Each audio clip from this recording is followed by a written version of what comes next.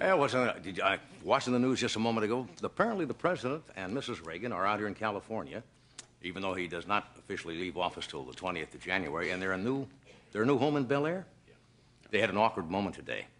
The little old lady from the welcome wagon showed up, and 6 Secret Service agents wrestled her to the ground and stomped on her angel food cake.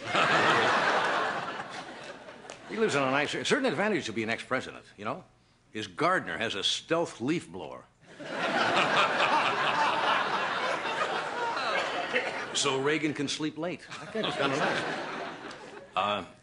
They asked the president what he's going to do. He said he's going to write his new office building in Century City, and he's going to write his memoirs. Now, that's fascinating. For the last 2 years, he's telling us he can't remember a thing.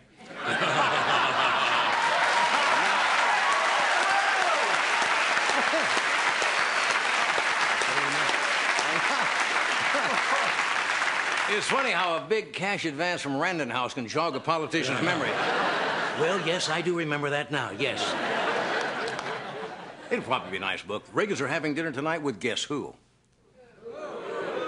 Merv Griffin.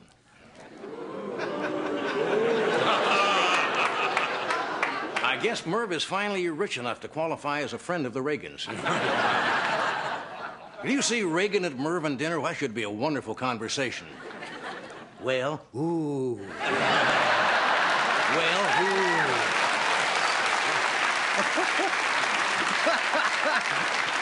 All night long. Well, ooh. Yeah. I'll be honest with you, I didn't get an invitation to dine with the president, but I'll be at Jack in the Box having finger food with Dan Quayle.